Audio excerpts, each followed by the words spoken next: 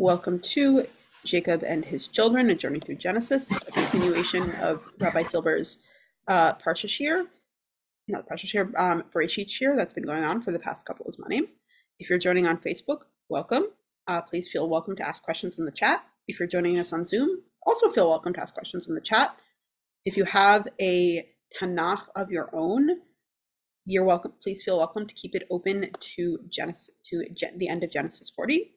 Otherwise, we'll be sharing Pesukim from Sfaria on the screen. You can follow along that way. If you're joining on Zoom, just one small matter of housekeeping, please mute yourself if you're not directly asking a question. Otherwise, we get audio feedback and distortion and weird artifacts. I am sending around panelist invitations. And with that, Rabbi Silber, I believe the floor is yours. Thank you very much. Okay, so we're up to the end of chapter 40. We have Joseph finds himself in jail, and he has interpreted the dreams of these two officers of Pharaoh, Sarah Mashkim and Sarah Ophim. He has given the Sarah Mashkim a favorable interpretation. Essentially, you'll be restored to your post. And when the Sarah Ophim hears this favorable interpretation, he at that point says, why don't you tell me, I'll tell you my dream. You can interpret that as well. And of course, his dream has a negative interpretation, namely that at this 3 days later, Paro's birthday party, he restores the Sarah Hamashkim and he will execute the Sarah Ophim. That's what Joseph essentially says to them, and that's what happens at the end of chapter 40. After Joseph interprets the dream of the butler, the Sarah Mashkim, and that's found back in chapter 40 in verses, the interpretation begins in verse number 12. He interprets 12 in verse 13. He says you're going to be restored to your former post. And then he says in verse number 14, Ki im zechartani itcha kasher yitavrach v'yasit lo imodi chesed v'zkartani el paro so he says, this does not seem to be an interpretation of the dream. This seems to be separate from that, a request from the Sarah Mashkim, namely, that since you will be restored to your posts and it'll be good for you. So when in fact this interpretation is proven to be true, I ask you please to remember me and to Paro. Remember me when it's good for you, and be kind to me.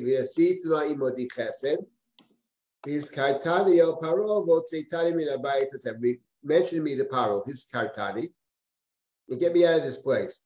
And then he asks, for I was stolen from the land of the Hebrews.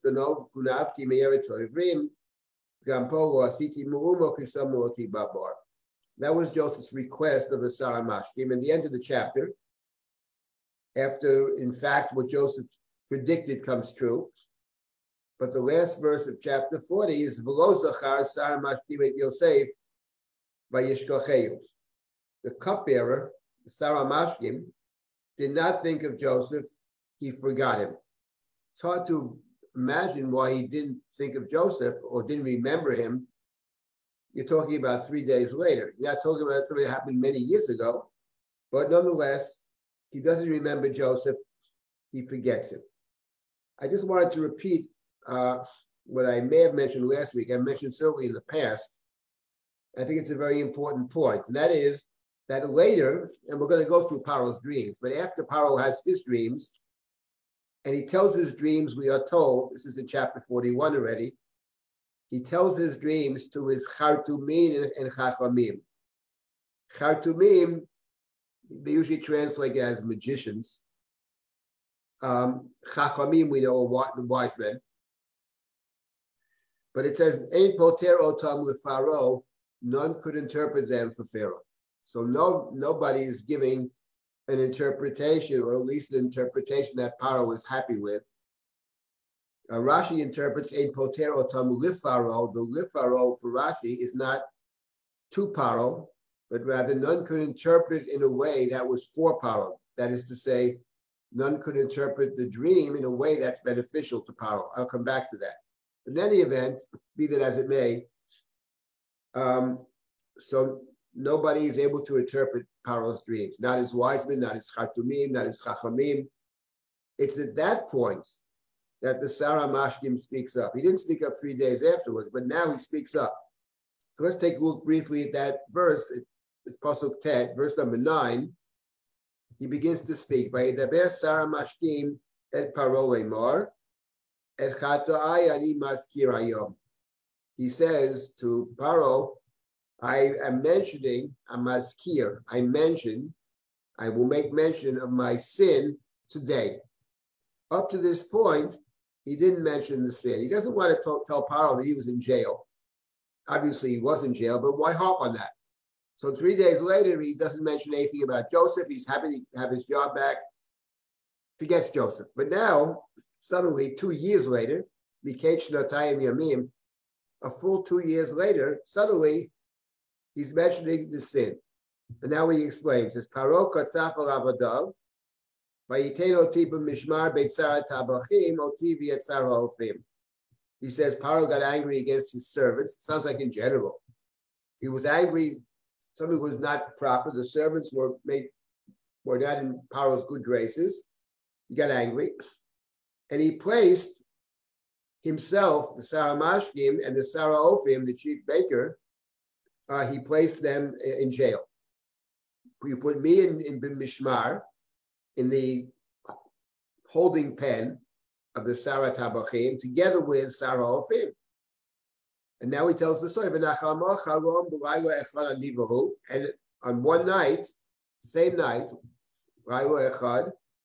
both of us had dreams. Each one had a different interpretation, presumably.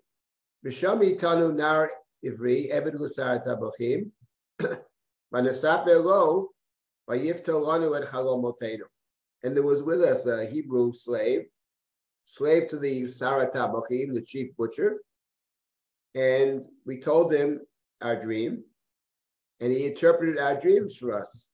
Ish kachalomo potar, and he gave an appropriate interpretation for each dream, 2 different interpretations. And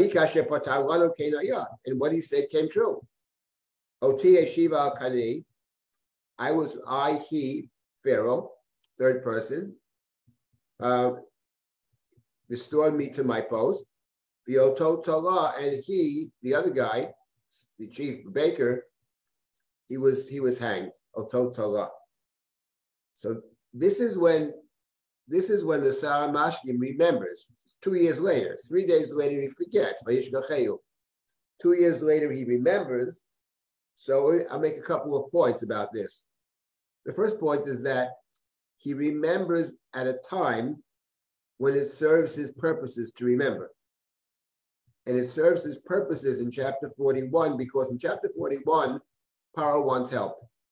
He's consulted all the magicians and all the wise men. Nobody can satisfy Paro. Nobody can help Paro. And the Sarah Mashkim sees an opportunity to strengthen his bond with Paro by telling him of somebody who can help him. Your wise man can help you, but I happen to remember now. So he remembers when it suits him to remember.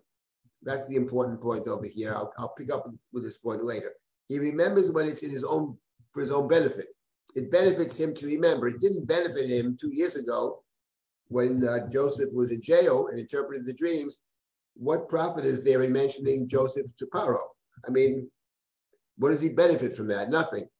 It's the right thing to do, but he doesn't care. But now there actually is a benefit, because he's the one who's going to help Paro out. And the magicians can't and the wise men can't, but the Sarah Mashkim can. That's one point. We'll come back to this point again. It's a very central point. That's point number one. Let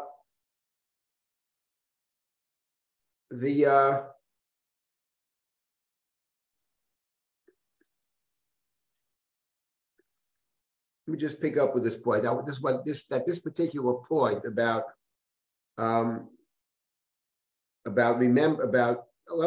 make a different point. The second point I wanted to make was that you see when he speaks you see the extent to which the fact that the other guy was hanged is significant.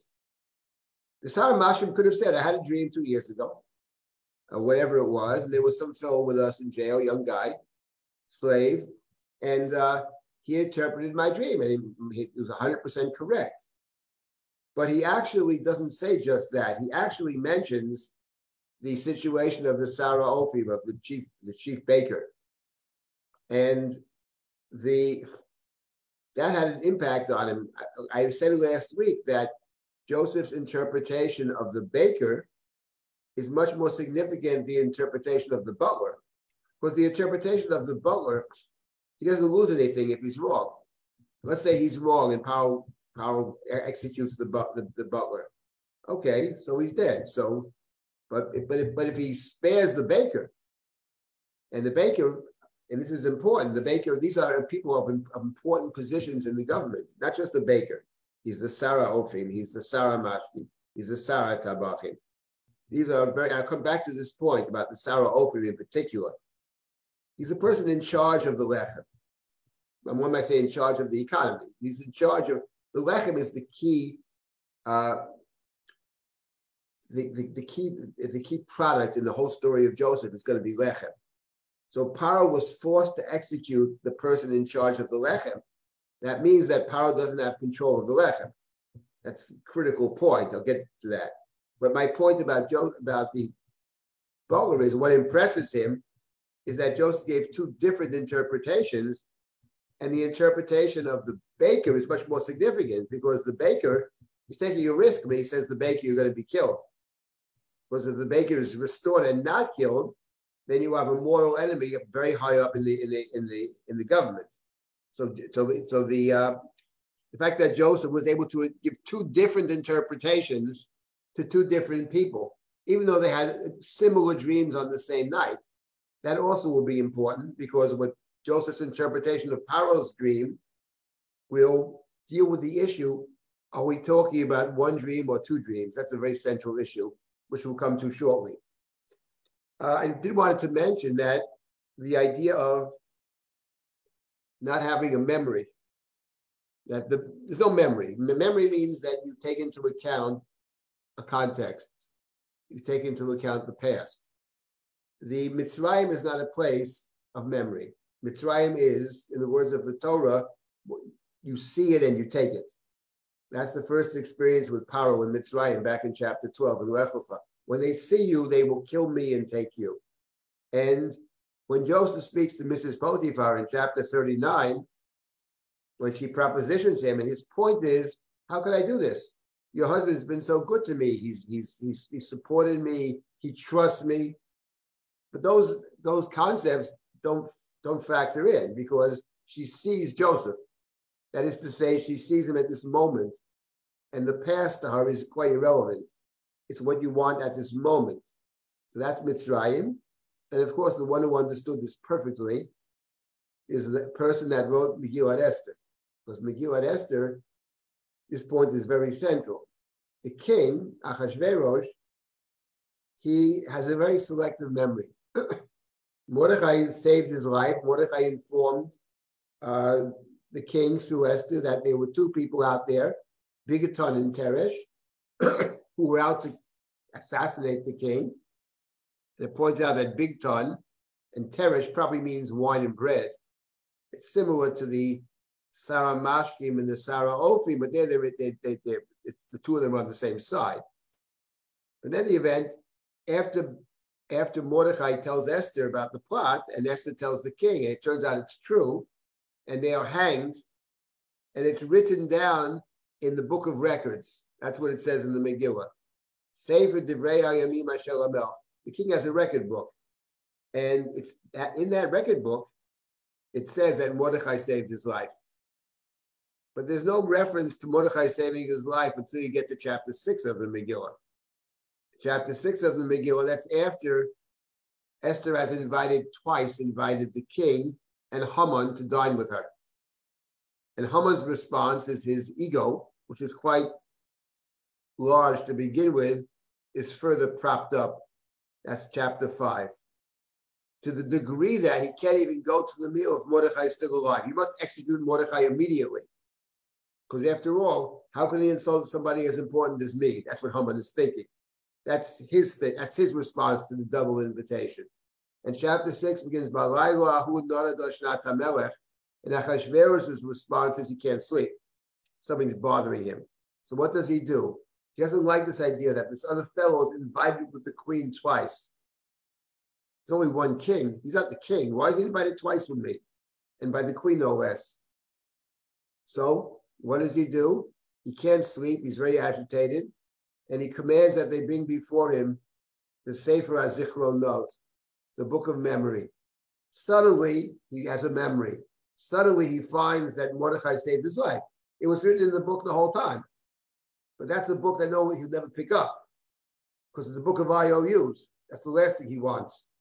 But now, when something bothers him, he's bothered by it, and suddenly he discovers that Mordechai saves his life. And of course, if we presume that he knows that Haman is the enemy of Mordechai, then it all makes sense for Achashverosh that Haman's up to no good, and that there's something afoot over here, and he's determined to get rid of Haman. But my point is that the Megillah, which plays off the Joseph story in many, many ways, this is one of the key ways. It's about memory. And it's not an accident that the way the Megillah ends, it tells the story, and then it says, Hayamim la'eleh nizkarim v'nasim b'chol dar v'dar. That this holiday of Purim is remembered. Nizkarim v'nasim. These days are remembered and performed in every generation. V'zichram lo yasuf mizaram. And the memory of what happened will never depart from their ancestors, from their progeny. So the point is, the Megillah makes the point that memory is I would say, a moral obligation. It's not just intellectual, you remember. But to remember things means to make judgments in light of the past, not just to judge at the spur of the moment. Achashverosh is one, of course, because he's completely self-serving. Whatever works for him at that moment. There's no such thing as history, as loyalty, and that stuff doesn't exist for him.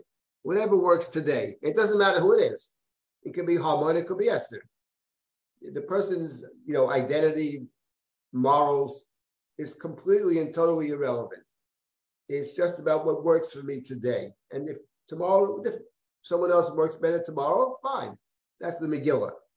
But the Megillah ends with the obligation of the Jewish people to remember. These days of Purim on Niskarim v'Nasim v'Zichram lo Yosuf mizaram. That's a very central idea. And in thinking about the centrality of course, the Megillah of memory, we are reminded once again, and we'll come back to this, that memory in the Joseph story is not confined, memory or lack of memory, is not confined to the Sarah Mashkin, hardly, because this idea of memory is central to Joseph. He will name his first son forgetfulness, Menashe. God has enabled me to forget my father's house and my suffering. So we'll see that within the Joseph story, memory plays a very central role. And of course, the things we remember typically are things that really matter to us. If it doesn't matter so much, then we tend not to remember. You can't remember everything. So we have sort of all of us selective memories. But the Sarah HaMashkim, he has no memory except when it serves his own purposes. And actually, in thinking about this, there's actually a wonderful play on words in this verse. Wonderful play on words. Because what did Joseph say to the Sarah Mashkim? He says, you're going to get out in 3 days. And he says to the Sarah Mashkim, Kim zechartani itcha kasher yitavlach. Please remember me unto Pharaoh when it goes well for you. And clearly when you read that verse in chapter 40, what it means is when it goes well for you, when you get out of jail, you're going to be restored to your post. So it's very good for you. And when you hear the good news, namely, you're restored to your post, at that point, and you'll be so pleased and you'll be so happy that with my prediction, so at that point, it would be appropriate to remember me and to mention me into Paro. Mentioning and remembering is the same word. Lahazkir is to mention, Lizkor is to remember. But of course, ironically, when does the Sar HaMashkim tell Paro? Kasher yitav lecha, when it's good for him. In other words, when it's good for him, that is to say, when telling is a benefit. Because telling in the first story is no benefit for him. What does he care? He doesn't benefit by telling Paro. But in the second instance, the kasher yitav lecha is quite literal. It does benefit him. He's the great savior. He's the great hero. He's the one who gave Paro the advice about how he can find somebody to interpret his dreams. I just wanted to repeat that point. And I want to mention one other point, and I'll stop and take comments or questions. And that is that when the Sar HaMashkim speaks to Paro, first Paro addresses the Chartumim and the Chachamim. They can't answer. They can't interpret. And then the Sar HaMashkim speaks up. And he says, I remember my sin. He says, V'sham itanu, and there with us in jail was Nar Eved Nar Ivri. There was a Hebrew, a young man, a Hebrew, Eved L'Sar HaTabachim, a servant to the Sar HaTabachim. And I wanted to make the point here that actually when the Sar HaMashkim speaks to Paro, if he had only that verse, there's absolutely no sense, at least I don't detect, that the Sar HaMashkim thinks that Joseph is in jail because Joseph did something wrong. That's not the inference we draw from this verse. It sounds something very different, that the Sar HaMashkim assigned this fellow to us when we were in jail. B'sham itanu, we were both in jail, and the Sar HaMashkim simply assigned one of his servants to take care of us. And when you think about that, it's actually true. Because the Chumash said earlier, if you recall, that Joseph is in jail and finds favor with the chief jailer, with the Sar Beit HaSohar. When these two important people from the government get into the jail, then it says, Vayifkol Sar HaTabachim et Yosef, that the Sar HaTabachim assigned Joseph to these two important officers of Pharaoh's court, the chief baker and chief butler. And there's no sense whatsoever here that, and it actually rings true in the sense, maybe that explains why the Sar HaTabachim didn't just simply do away with Joseph. He doesn't do away with him because Joseph serves a very good purpose. He's the one that will be assigned to these very important people, and his assignment with the Sar HaMashkim and the Sar HaOfim is identical to the assignment that Joseph finds himself performing, carrying out in the beginning of chapter 39 with the Sar HaTabachim. It's exactly the same language. Vayafkei, Vayifkod, it's all the same. So it's interesting that actually it sort of, in a way, sort of strengthens the thought, which I think is good to begin with, that the reason Sar HaTabachim has a use for Joseph. He's an extremely valuable person. And you got to use him for the right job. When you have two big shots come to the jail, that's when he assigns Joseph to these two dignitaries in jail. Okay, that was the first point I wanted to make. We're going to start with Pharaoh's dreams in a moment. Before I do that, are there anybody have any questions or comments here? I just want to highlight some stuff from the chat that came up from Neva Goldstein. Talking about, Neva, step in if I'm misquoting you, but in the context of the butler talking to Paro, in fact, it could be a deficit for him to remind Paro of his having jailed him. That's true. It could be. That's why he doesn't mention in the first place. But the deficit is outweighed by the positive. This guy wants help. Paro is very disturbed, and now the butler has a chance to be his helper. The wise men, the people whose job it is to give advice, they can't for whatever reason, they can't give Paro a solution that he likes. In Poter Otam L'Faro, Rashi makes the comment that they offered interpretations, says Rashi, but they were not. Pharaoh didn't see them as beneficial. Namely, you will give birth to 7 children and 7 children will die. Okay, so net, you have 0, basically. It doesn't benefit it doesn't benefit Paro. So what benefits Paro will be Joseph's interpretation. because Joseph's interpretation will demonstrate how the first part of the dream that we'll get to shortly can be useful to save Paro when the second situation emerges. That's one point. And of course, the main point is he will demonstrate to Paro how Paro can take control of the country, which is why in the first place he has bad dreams, presumably. Something's bothering Paro. Let me just say one last point by way of introduction. What bothers him in the text is very simple. In the previous story, it may have taken place 2 years ago, but it's the previous narrative. In the previous narrative, he is forced to execute the man in charge of the bread. And the man in charge of the bread, substitute for the word bread, say economy. And he doesn't control it because in the baker's dream, the flour was on his head, the birds eat it off his head. Unlike the Baal who places the cup in Pharaoh's palm. The baker is not giving anything to Pharaoh. It's not biyado, and as we've already seen, and we'll see again, the one who has it in his hands is the one who has the power. When Joseph's coat is in Mrs. Potiphar's hand, the Yadah, we know he's cooked. So it's the question is the baker will put the cup into Pharaoh's hand, but the butler, but the baker, the birds eat it off his head. Pharaoh doesn't benefit from that. And therefore, presumably, that's why he has bad dreams. He has bad dreams. Something's bothering him, and he can't understand how to solve the problem. And Joseph gives the perfect solution. He understands what's bothering Paro, and he has the perfect answer. I'll explain to you a way that at the same time you can be a big hero and save the nation, and you can also be a hero for yourself and stuff your pockets with all kinds of things. All the money of the people and all of their property and all of their land and all of their cows, etc. At the same time, you will be the one who will deliver Egypt from a potential famine and a terrible famine, and you'll have a way to do it. It's a complete win-win for Pharaoh. So of course, he likes Joseph very much, because Joseph's interpretation is very much poter with Pharaoh, as we'll see. Okay, anybody else for comment here? Richard Shore?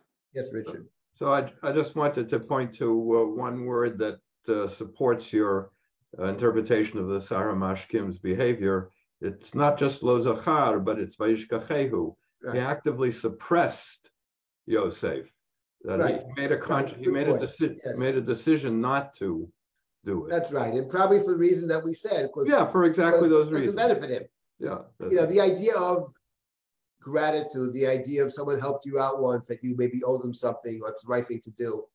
That's a notion that's completely foreign to the Sarah Mashkim. It's foreign to Mitzrayim. That's not the way they function. It's what works for me today, but later on it actually helps them. Okay, why not mention it? Why not mention it? It's interesting that Rashi made the comment. Rashi, according to the Medrash, V'shami tanu nar eved ivri, and there was in jail with us a young man, a foreigner, right, and a slave. As Rashi comments, citing the Medrash, cursed are the wicked. Even when they do you a favor, you have to put Joseph down. It was this lowlife in jail. But you know what? You can interpret dreams. So it's all about, of course, what they're getting. It's all about the Sarah Mashkim. But when it's not going to help him, he even suppresses it by Yishkocheyu, which is the last word of chapter 40. Okay, so now we can continue with our story, chapter 41. Can I ask you one more question? Go ahead. It's always bothered me that Pasuk Yud Gimel and Pasuk Yud Tet in Perek Mem are so similar. When he speaks to the Sar HaMashkim and he tells him what's going to happen, and when he speaks to... Yes.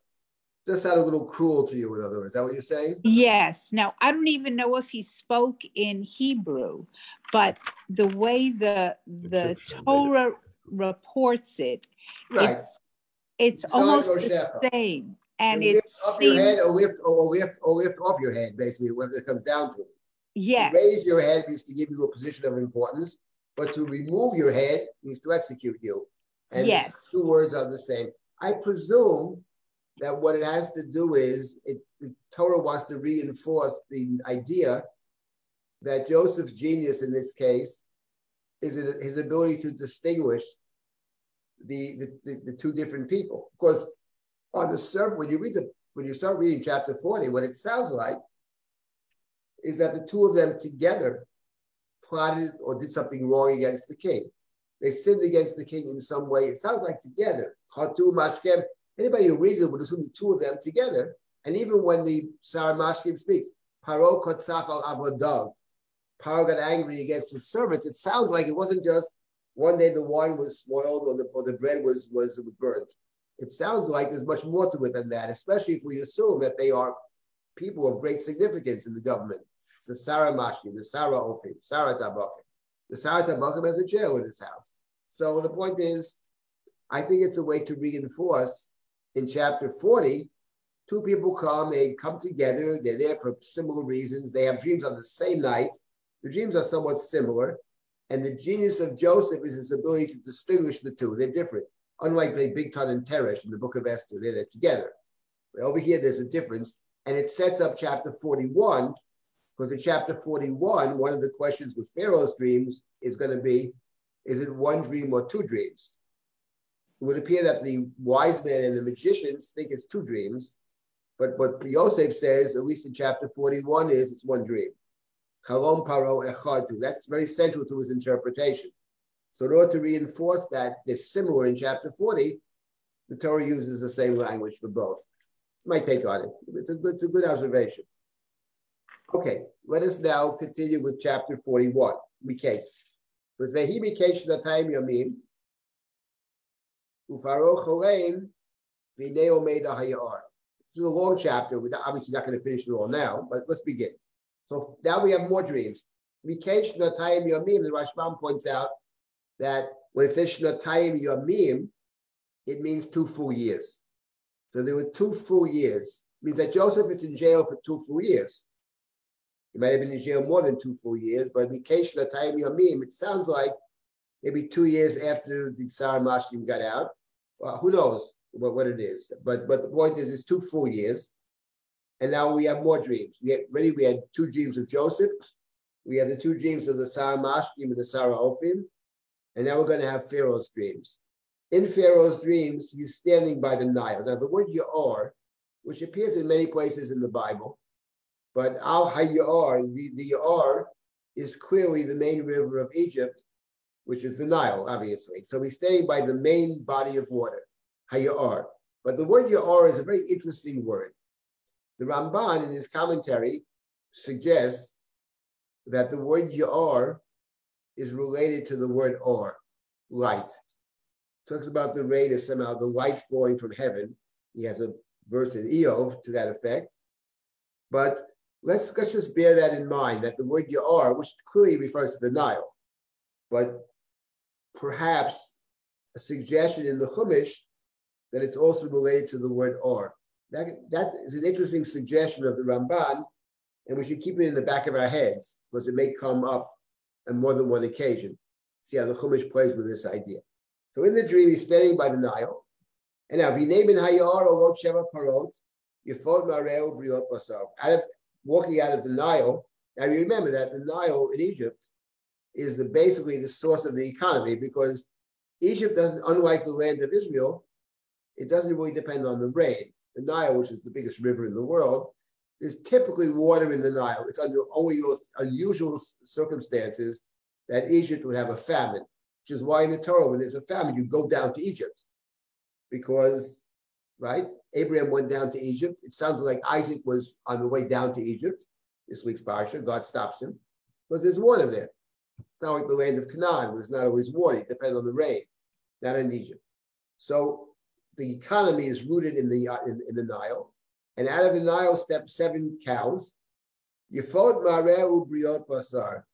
So they're healthy cows, pretty cows, healthy cows, and they batirena ba'achu, and they grazed. Achu, according to most of the commentaries, is a place of grass, maybe various types of grass. The Ramban suggests maybe it's more than one type, probably by the side of the river. That's how Rashi understands. That's how the Ramban understands it, and the Rashbam, etc. So they're standing there, ba'achu. V'nei sheva parot acherot, and now 7 additional cows. Olot achreihem min hayar, they follow them. Ra'ot mareh v'dakot basar, they look bad. Ra'ot mareh, and they sin. V'tamon na'etzel haparot asvat, and they stand next to the first set of 7. V'tochalna haparot ra'ot mareh v'dakot basar, sheva haparot yafot hamareh v'abriot v'ikatz paro. So in this dream, which is rather striking, the 7 lean cows swallow up the 7 healthy cows. That's all it says over here.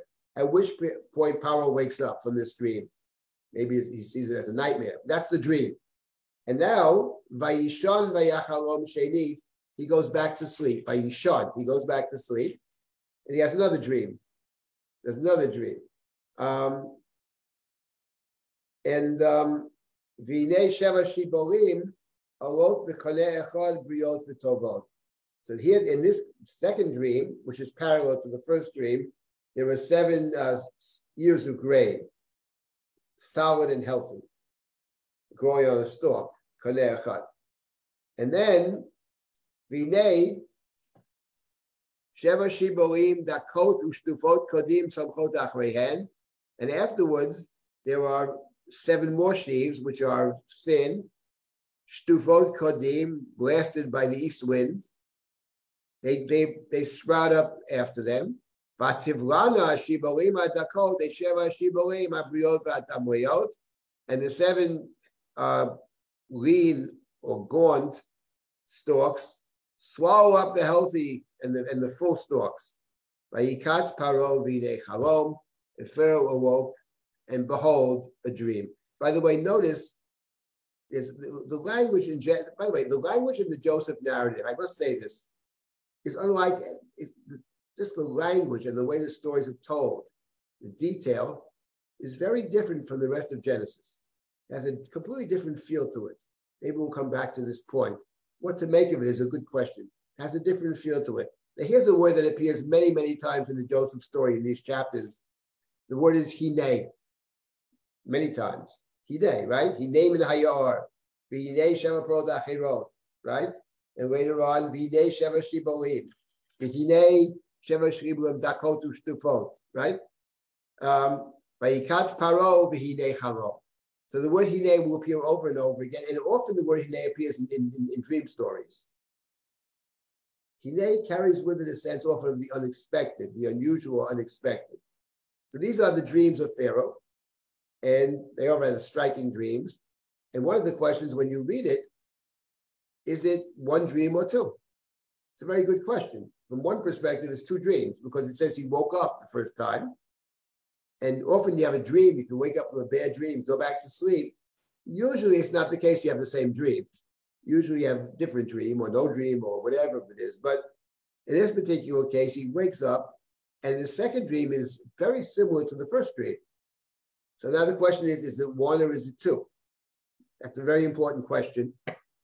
So let's just read it. We'll see a couple more verses. Vahi baboker, vatipoyem lucho. In the morning, vatipoyem lucho. So vatipoyem is a word that does not appear that often.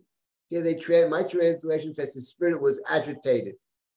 It's a good enough translation as any. He's very bothered. Vayishlach vayikro et kol chartumei mitzrayim ve'kol chachamera. He summons for the chartumim, all the magicians, and the wise men of Egypt.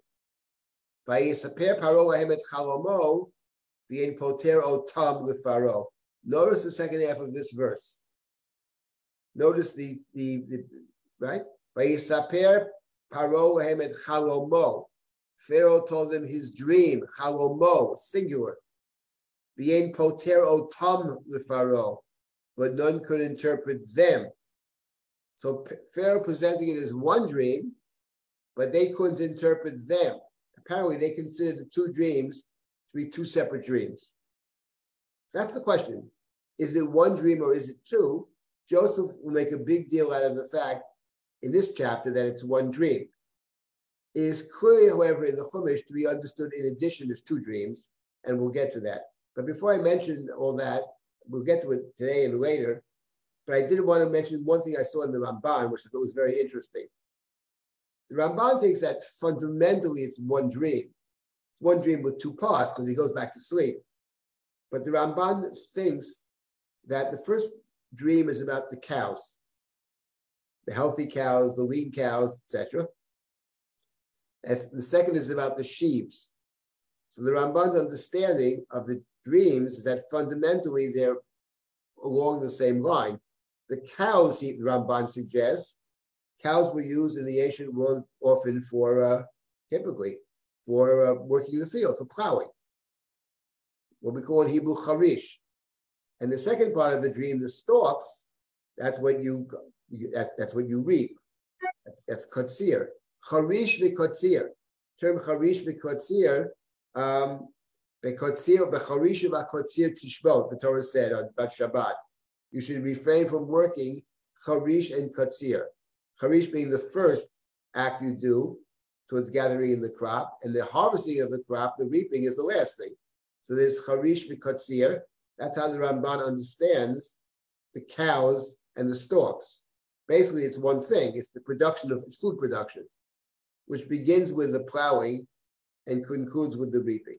That's the Ramban. Having said that, so fundamentally, it's one idea the Ramban thinks. On the other hand, he came in two different stages because he had one dream, went back to sleep, and the second dream was after he had gone back to sleep a second time. So in any event, the Ramban's point, whether it's true or not, I couldn't say, but the Ramban's point speaks to what I mentioned before, namely, why does Paro have bad dreams? Like we ask in the Megillah, I ask, why can't Achashverosh sleep at night? Well, he can't sleep at night in chapter 6 because he's bothered by something. And what bothers these people typically is there's someone else who may be angry on me and maybe on my queen and trying to get power. Why is this queen inviting this guy to meet with me as an equal on 2 occasions? That's what keeps kings up at night. Can't sleep. He's got to find the answer. He's going to go through the record book. What do we know about Haman? Nothing. What do we know about Haman's enemy, Mordechai? Plenty. It's written down in the books. So he accidentally, but not accidentally, finds it. He's looking for it. So that's the point over here. The point over here, as I mentioned earlier, was in the previous chapter, chapter 40, ends with the execution of the baker, the chief baker. Execution of the chief baker, man in charge of the lechem, right? Means that Paro is not in control of the lechem. And here we come to a very important point about Joseph's ability to interpret dreams. And the reason Joseph can interpret Paro's dreams very simply and very easily is because Joseph had exactly the same dreams. He was 17 years old. Remember his first dream. We're standing in a field. We're gathering in the wheat, ma'omim ma'omim, and your sheaves, we're gathering in the sheaves, and your sheaves bow down to my sheaf. He didn't say you bow down to me. He said your sheaf bows down to my sheaf. Because what Joseph understands from day one, even as a kid he understood this, that the person who controls all the sheaves is the person to whom you have to bow down, which of course is a wonderful introduction to the story of Joseph and his brothers. Why do they bow down to Joseph at first, not knowing it's Joseph? They bow down to Joseph because he has all the food. If you want the food, you have to acknowledge the man in charge of the food. So the point is that the lechem, being in charge of the lechem, is the key to power. Because if you have all the lechem, you can do what Joseph does. You can charge an exorbitant price. So that after 1 year, and you know it's going to be a 7-year famine. After 1 year, the Torah will tell us later in chapter 47, the people come to Joseph for food. And after 1 year, they say to Joseph, we have no more money. We have no money. So Joseph, will you take our cattle? Okay, we'll take your cattle for Pharaoh. Why not? But why don't they have money? Because he's charging a price, a high price. So there's no money. So after 1 year, the money is gone. Give me your cattle. After 2 years, the cattle are gone. Give me means give Paro. Give Paro your land. And of course, as I pointed out many times, those are the two dreams of Pharaoh. The first dream is about the cattle, and the second is about the land. And the person who's going to make it in Pharaoh's court is the person who is able to deliver everything to Pharaoh. First, the money, that will run out very quickly because of the high price. And then the cattle, that's his first dream. And then the sheaves and the land, that's the second dream. The one who's going to make it in Egypt is going to be Joseph. No one is wiser than you, Joseph. You figured it all out. How I can simultaneously be a hero for saving Egypt and at the very same time can essentially expropriate almost everything they have and put it under my control. That's the genius of Joseph. Now, one, of course, can raise the question, which we can deal with, and we'll deal with it, about the morality of such behavior. It's a very good question. The Chumash does have a critique of Joseph, I believe. On the other hand, the Egyptian people say, you have kept us alive. He does save the Egyptian people. You got to deal with Paro. You know, if you go to Paro and say, Paro, I suggest you give a very significant gift to the Egyptian people, you know, you're headed back to jail, no doubt. That's not in the cards. That's not the way they function. So Joseph does figure out a way to simultaneously make Paro very happy and empower Paro, give him total control. But at the same time, the people will say to Joseph, you have kept Hepiyitano, you kept us alive. I think the morality of it is a very good question, and one that the Chumash, it's not that we're raising the question. The Chumash raises the question, I believe, as we'll see. But it is a good question. Not that we can't raise questions, but I think the question is already embedded in the Torah. The Torah is bothered to some degree by what Joseph is doing, as we'll get to later on.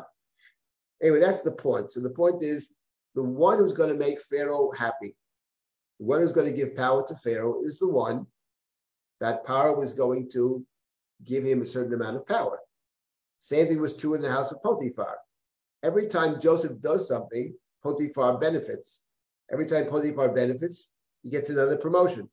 So he charges his personal valet, then he charges the house, then he charges the fields, then a blank check. Why? Because it's to Potiphar's benefit.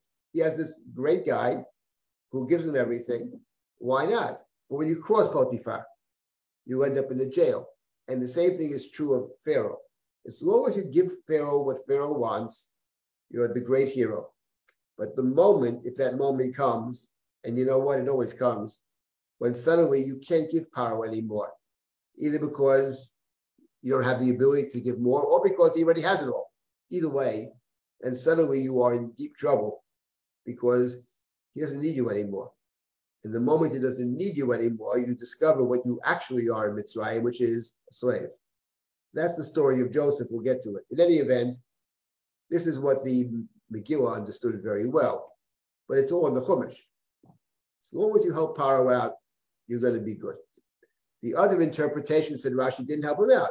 7 children live, 7 children die. Net is 0. How does that help Paro? Joseph will help Paro. Because you have to understand how to use the 7 good years as Joseph will explain. So before I continue, if any comments or questions, I'll take it briefly, and then we will move on to finish as far as we can go. I just want to highlight. Yes? From Devi Sondheim, who, please correct me if I get the Hebrew wrong, does the word bachu appear anywhere else? Devi, can you give me an assist? Which does that verse? Appear anywhere else? At the beginning, ba'achu. I believe it appears in the Eov. I have to check that. I believe the word, it's a poetic word.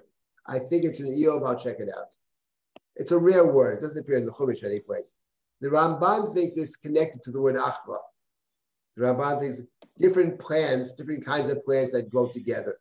I don't know. But it's a word that appears in, I believe it's in Eov. Thank you. I believe so, but I couldn't cite the verse for you right now. I'll take a look. It's an unusual word, no doubt. Okay, let us now continue. Fine. So now we're up to verse number 14. We'll go straight now. Vayishlach Paro vayikra et Yosef vayiritzu min habar. Vayigalach vayichalef simlotav vayavo el Paro. So Pharaoh calls for Joseph, the same way he had called for his magicians. Now vayishlach vayikra, exactly the same words. Vayiritzu min habar, they rushed him out of the jail. He shaved and he changed his clothing, and he stood before Paro. So a couple of comments. First, I'll make the obvious point that we all see. Once again, Joseph is changing his clothing. And not only that, is he changing his clothing once again, but also by Galach, he's also shaving, which I presume is not the standard for the Jewish men, because later in the Chumash, in Vayikra, for example, certain people have to shave their body hair, their heads, whatever it is. Those are unusual situations, change of status, mitzorah, but the presumption is that you don't have giluach. But in Pharaoh's court, apparently, by Galach, by Chalef Shemotav, so he's already standing before Paro with different clothing that's appropriate for Paro, and with the shaving that presumably is an Egyptian practice. Later on, we'll encounter other Egyptian practices in the story of Joseph, the embalming and all that. We'll get to it later on. But once again, Joseph has a new set of clothing, and he stands before Paro. Now there's something else here, which is very interesting. And of course, the Megillah picks it up and runs with it, literally. And that is the verb vayiritzuhu. He sent for Joseph, and they rushed him out of the pit. And this is a theme in the Joseph story and a central theme in the Megillah. And the question is what to make of it. Here's a guy who's languishing in jail. And he doesn't belong in jail. He, as he says, he was innocent. Okay, he's in jail. And then he tries to get out of jail. And a few days later, doesn't work because the Sarah Mashkim forgets him. Doesn't remember, he forgets him, puts him out of his mind. Could be there for suddenly, 2 years later, what do you know? Suddenly, he's summoned by Pharaoh. And notice, now as he's summoned by Pharaoh, they rush him out of the pit. So the way that the Chumash and the book of Esther plays with time is very interesting. Plays with time. He languishes, and all of a sudden, zoom. You have this later in the Joseph story as well. When Joseph reveals his identity to his brothers, he says, I'm Joseph, don't take it so badly. It's all God's plan. Maharu va'alu alavi. Hurry up and run to my father and tell him your son Joseph is alive. And the end of the speech in chapter 40, umihartem. Hurry up and bring my father down. One might say to Joseph, your father's been mourning you for the last 20 years, right? Now you're in a rush. But what's interesting is that the Joseph story is that way. Nothing happens, and all of a sudden, and the same thing is true, of course, in the Megillah. Haman is moving very nicely, and suddenly everything goes wrong. And suddenly we have the verbs maru et Haman, hurry, right, to the parties. Rush Haman to the party. Rush Haman off to say, vayavhilu lavi et Haman. So the Megillah has the same kind of sense. And the idea of it, I think, perhaps, is that if one sees in the Joseph story, leaving the Megillah out, but one sees in the Joseph story sort of the hand of God. God has a plan. And when God wants to act upon God's plan, all of a sudden, everything falls in place and everything is rushing to a conclusion. Prior to that, nothing happens. He languishes in jail. For all Joseph knows, he'll never get out. But all of a sudden, he's rushed off to Paro. Paro needs him now. It's part of the same thinking. I need you now. So, I need you now. When do you need me? Come to my office in 30 minutes. Ever had those conversations? I've had them. Suddenly you can't get a hold of them. But suddenly they need you for something. Then there's a big rush. That's the way it works. So, and now he stands before Paro. Vayoma Paro Yosef, Chalom chalamti ufoter eroto. Vani shamati olecha leimor tishma chalom uftaroto. I have a dream. No one could interpret my dream. I heard about you. That you can hear a dream and you know how to interpret it. Now the question is what Joseph responds to that. This is one of those verses you can say many things about.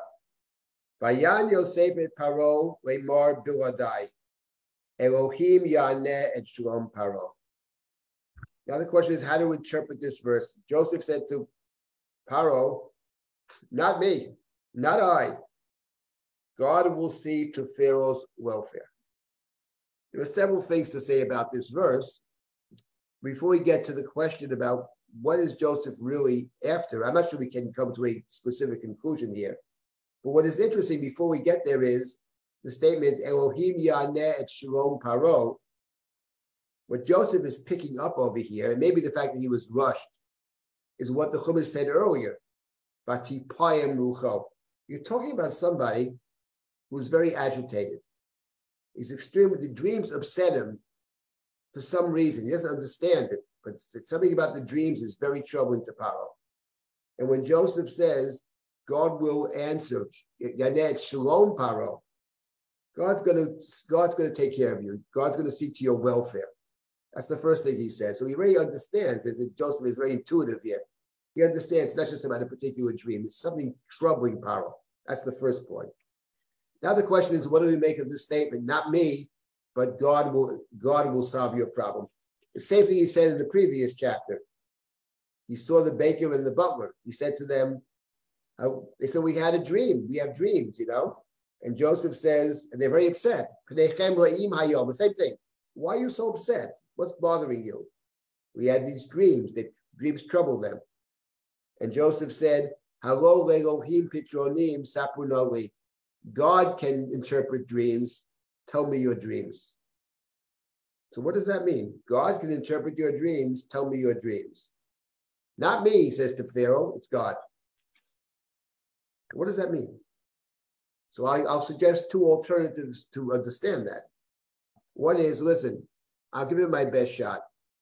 At the end of the day, only God can truly interpret the dream. You ask me to do it, I may have some ability, but listen, at the end of the day, it's God who's going to be trying to help you. In other words, what you could read it as a way Joseph is saying, listen, I'm going to try to help you, but if I can't help you, don't blame me because nobody can help you, because only God can, or is he saying something different? It's not me, but God means in effect, no, it's not me. It's not me that I have this great ability. It's just so happens that God speaks through me. So from Pharaoh's perspective, he's probably thinking, I don't really care if it's you or it's God. I just want to understand it. But when Joseph says, it's not me, but it's God, if we understand it to mean it's God who works through Joseph, that will have many, many, I think, implications as far as Joseph's status with Paro. And we'll get to this later on. Because remember, at the end of the day, Joseph is the Ivri. He's the outsider. He's the stranger. And we know the Egyptians don't like strangers. We already saw that with Mrs. Potiphar in the house. We know they eat separately. We know they're the ones from the other side. So if Paro wants to promote Joseph, he's going to have to figure out a way to promote this fellow, despite the fact that he is the Ivri. That's going to be a major problem for Paro. How do you present this Hebrew to the Egyptian people as your boss, essentially, as the second in command, the vice president, as it were? So we'll see. That's an issue Paro has to deal with, and we'll see how he does that. He does it in a variety of ways. But meanwhile, Joseph's statement is very interesting, and it could be that he actually believes this, and it could even be true, actually. God doesn't work through Joseph. Joseph is there in Egypt to do God's work. That's what Joseph says to his brothers on at least 2 occasions. It's not about me. God works through Joseph. So this is a question we'll have to deal with, and because it's pretty basic, you know. It says a lot about Joseph, and it says a lot about the story. So let's just keep that in mind as we move forward. Okay, just take a couple more verses here, and then I'll stop, take comments, questions, whatever. Fine. So now we have Paro tells his dream. Beginning in verse 17, Paro tells his dream. Now, what's interesting to note about Paro's telling of the dream is that the language is not identical to the language that we saw earlier in the Chumash. Some of the language is different. And secondly, what's interesting is that you have within retelling of Paro's dream, statements that are not in the dream at all, would appear to be Paro's take on the dream. For example, when Paro describes the two dreams, I'm standing by the side of the Yor, right? And the healthy cows come out. And in verse number 19, V'nei sheva parot acherot olot achrehen, dalot v'rot toar ma'od v'rakot bosar. Okay, he uses different language, but they're weak, they're thin, they're gaunt. Then he adds, Lo ra'iti kahena b'chol eretz Mitzrayim lo roa. I've never seen in all my life in the land of Egypt such sickly-looking animals. Now that's his own statement. That's his own observation about the dream. It's not about what he saw in the dream. He described what he saw. He saw these lean, thin, gaunt, or sickly cows. But he describes. That's one place where he adds something. Or the Chumash tells us what he's thinking. And the second place is in verse number 24. After the parot eat up, the sickly ones eat up the healthy ones, verse number 21, Vatavona el kirbena, v'lo noda ki bo el kirbena, u'marehen ra kasher batchila v'hikatz. That we don't have. That after the lean cows eat up the healthy ones, they don't look any better than they did before. They still look lean. That's not in the original dream. That's what Paro tells. So there are two things that Paro tells Joseph in the repetition of the dreams, apart from some differences in language. But there are two statements that simply don't appear the first time. One is what he's thinking. I haven't seen such terrible cows. And the second one, which is very striking, is that after the lean cows eat up the fat ones, they're just as lean as they were before. We'll have to come back to that point. Presumably, it's an important point because it's something that we didn't know before about the dream, and now we're told it for the first time. That's the first half. And now the second half is, V'erev hachalomi v'hinei sheva shibolim alot b'konei echad moyot v'tovot in verse number 22. V'hinei sheva shibolim tzlumot dakot shtufot kodim sopot achreihem v'ativlanu hashibolim hadakot sheva shibolim hatovot. So he repeats his dreams. I went to the Chartumim. He doesn't mention the Chachamim. The Chartumim may be on a higher plane. They couldn't explain it to me. No one can tell me the dream. And now just one more verse. What time is it now? I have a watch. Kayla, what time is it? It is 11:05. Oh, we have time. Good. Okay. We have time. Vayomer Yosef el Paro, Chalom Paro echadu. And here we have a critical point about Joseph's interpretation. His first point is the two dreams are one dream. They're one dream. And now the question is, well, if the two dreams are one dream, let's leave out the Ramban, or maybe even with the Ramban, that plowing and harvesting. But if the two dreams are one, then the question is, why do you need two dreams? If the dreams are a repetition, why do you need the second dream? So Joseph's response, I think, is that the reason there are two dreams over here, which essentially are parallel dreams, is because there's a message that God is trying to give you, and God wants to make sure you get the message. And the reason for that is because the urgency of the message, that's point number one.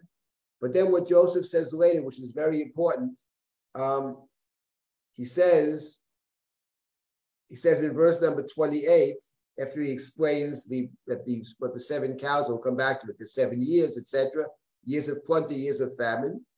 God is showing Paro what is going to happen in the future. And then Joseph explains it. We'll come back to that next time. And then in verse number 32,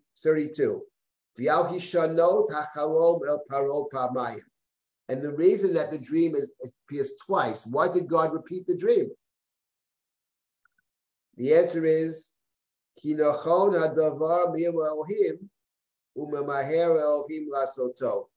critical point. The reason it appears twice says Joseph, is because what God is saying to you is, what God's telling you, what God's giving you information, Paro. That means God's imploring you to do something. But the second point, and when I talk about the 7 years of famine, 7 years of plenty, and the 7 years of famine, what God is saying by repeating the message is it's happening now.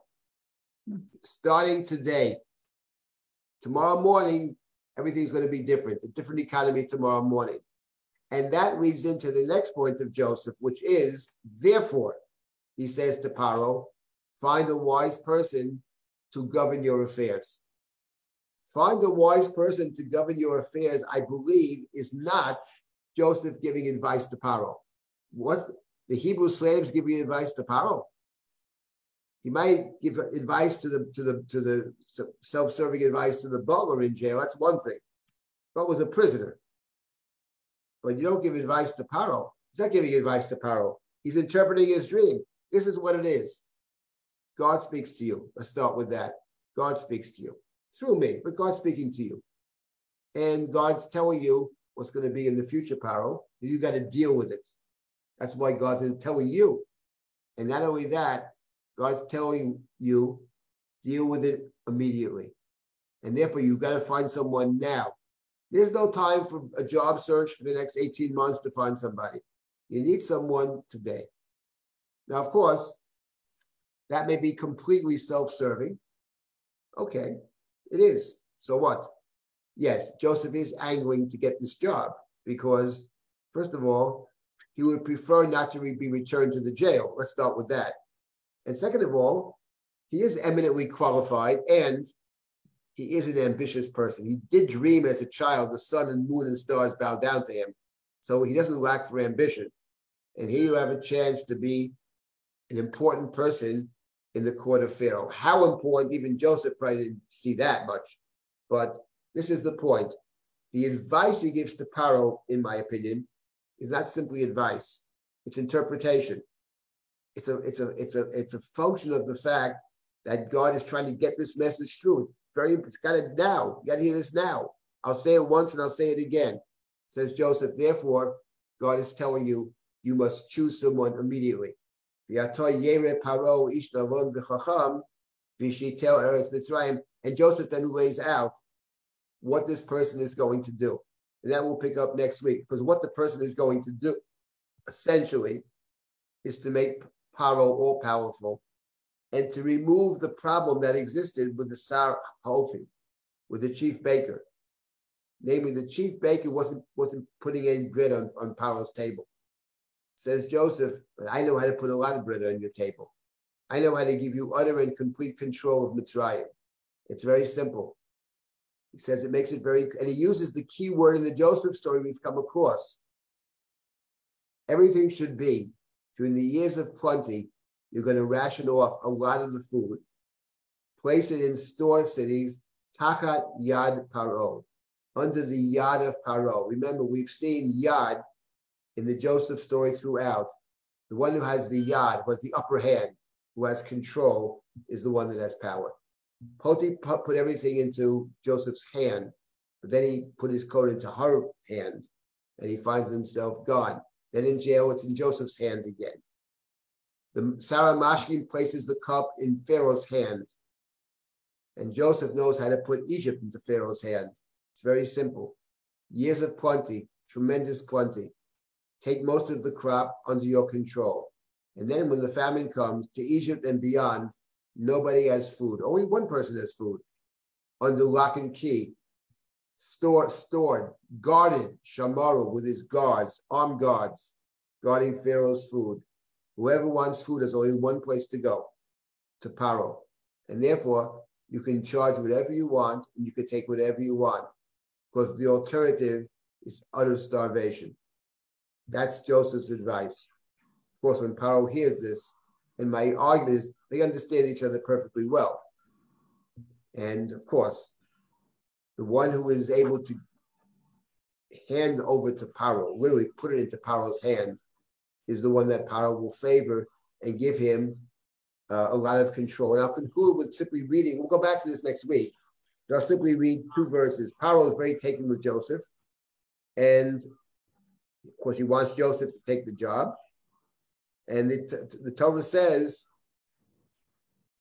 that later on, Vayasar Paro et tabato me'al yado, vayitain ota al yad Yosef. So Pharaoh took the ring on his own hand, took off his ring, the tabat of the king, the Megillah plays with the tabat of the king, the seal of the king, right? He takes the ring off his own hand and he puts it on Joseph's hand.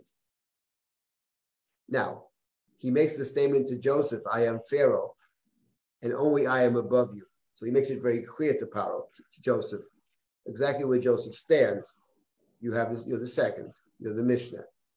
But it is striking that Paro gives Joseph his ring. One might think, if you're Joseph, one might be misled into thinking that you are more powerful than Paro. He gave me his ring. And in fact, we have reason to believe that at some point Joseph actually thought that. A grievous mistake. But the point is, given the fact that we've encountered the word Yad over and over again, as the one who has the power and the control, it's very striking that Paro took the ring off his finger and placed it on Joseph's hand. But of course, at the end of the day, the food, Joseph may dole out the food, but the food is Tachat Yad Paro, Ochel Be'arim V'Shamaro. We have over here a most interesting situation, which I think we have to talk about that.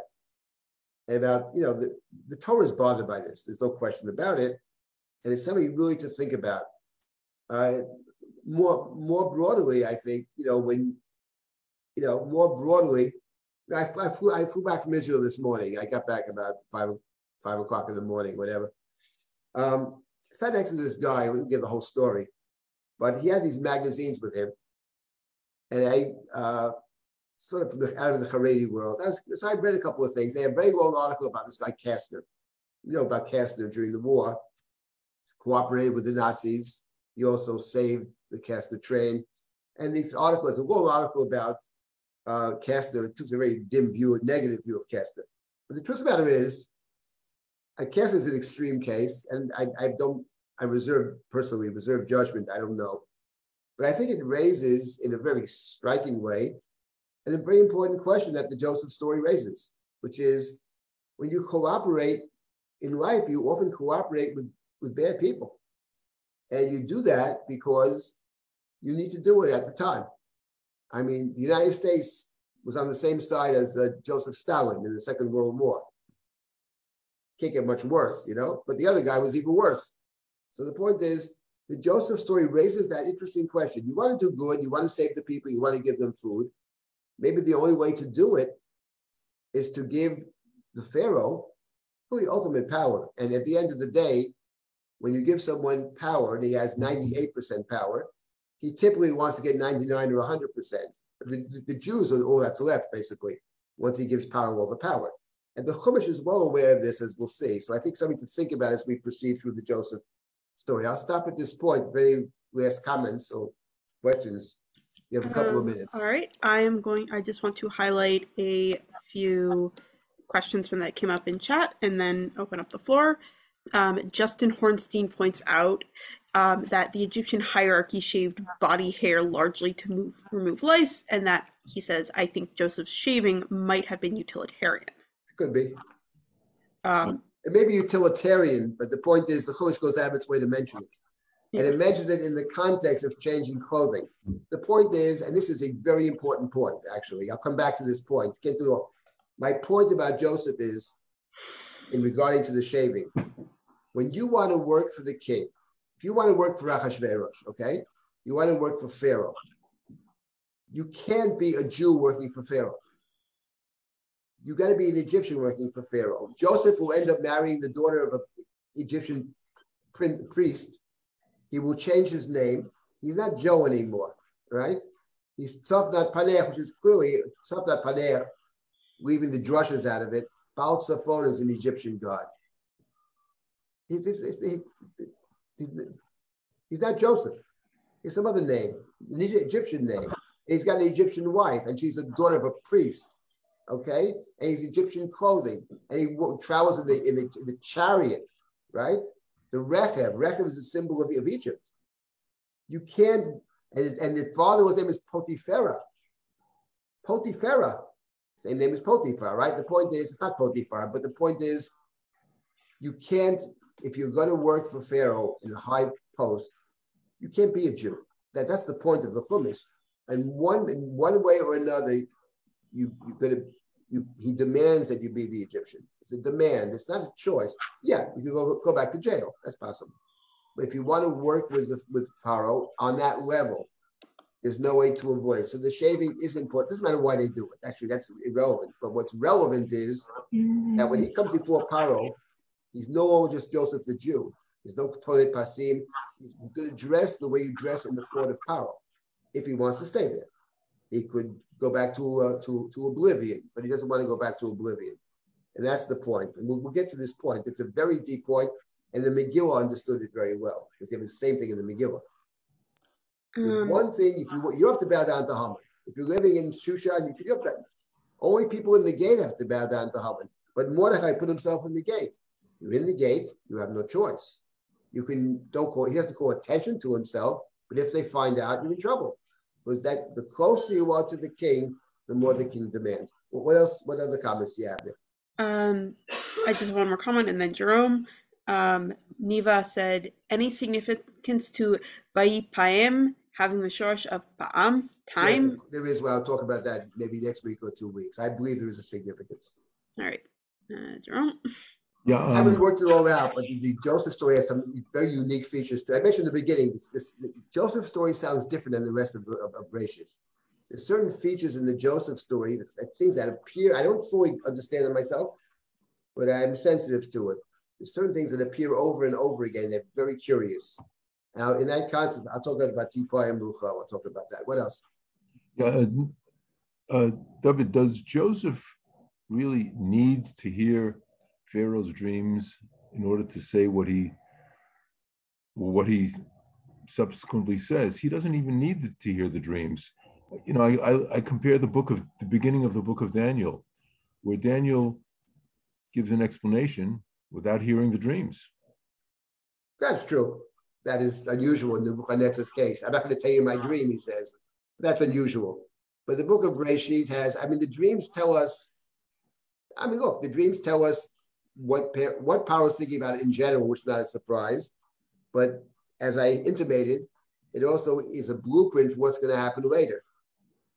Dreams of the cows and the land are exactly what Joseph's going to deliver to Paro later. And my claim is that the fix is in from the very beginning. Those are the conditions under which Joseph gets the job. He gets the job because Paro understands this is a bright guy who's going to be able to do what I want to do. It's my dreams, right? That's the point. Something is bothering.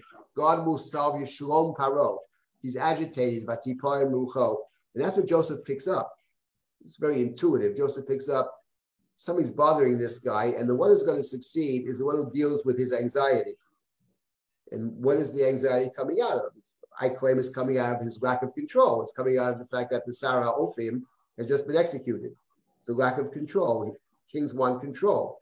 And the one who's going to figure out a way to give him control will succeed. And the genius of Joseph is to figure out in a way that also benefits the nation. It doesn't not benefit the nation. It comes at a cost, but it does benefit the people. Otherwise, they can't survive. He has this plan, and he understood the economics when he was 17 years old, because that's his own dream. That's my point. But we'll get to all these things. It's a complicated story. There's all kinds of stuff. Okay, I think I'll stop at this point then. Can I read something? Yes. Sorry, I do need to cut off the stream as we have a class starting up in about 10 minutes. Okay. And I don't want to run things over too much. I'm sorry, Sarah. What's the last comment? I just wanted to say that maybe Joseph's story is different, even linguistically, because it's the first Egyptian story. That is certainly a possibility. Well, we'll have to think about why. I'm not sure about why, and I'm not even 100% understanding what. Mm-hmm. But I have an intuition about it. I want to point out a couple of things about the Joseph story that strike me as unique, actually. I don't think it appears elsewhere in Bereshit. It's a very, very complicated story. But we'll deal with this next week, 2 weeks, etc. as we go through Breshit. The goal is to finish Breshit this year. That's the goal. So Thank you, the course is now. Okay, I'll stop at this point. Very Then. interesting. All right. Thank you, everyone. We have Thank you so much, Okay. Todorov. We have a class starting up in 10 minutes on the topic of priests and poverty, a one-off class with Miss Isabel Bard, on the topic of how the Kohen gets a portion of his wealth consumed by the rest of the Jews, but no land of his own. In this class, we'll learn texts about priesthood and wealth. If you want to join us for this class or for any other classes this month, please sign up at drisha.org/classes. Thank you. Okay, bye-bye. Bye. Thank you, everyone. Have a good day.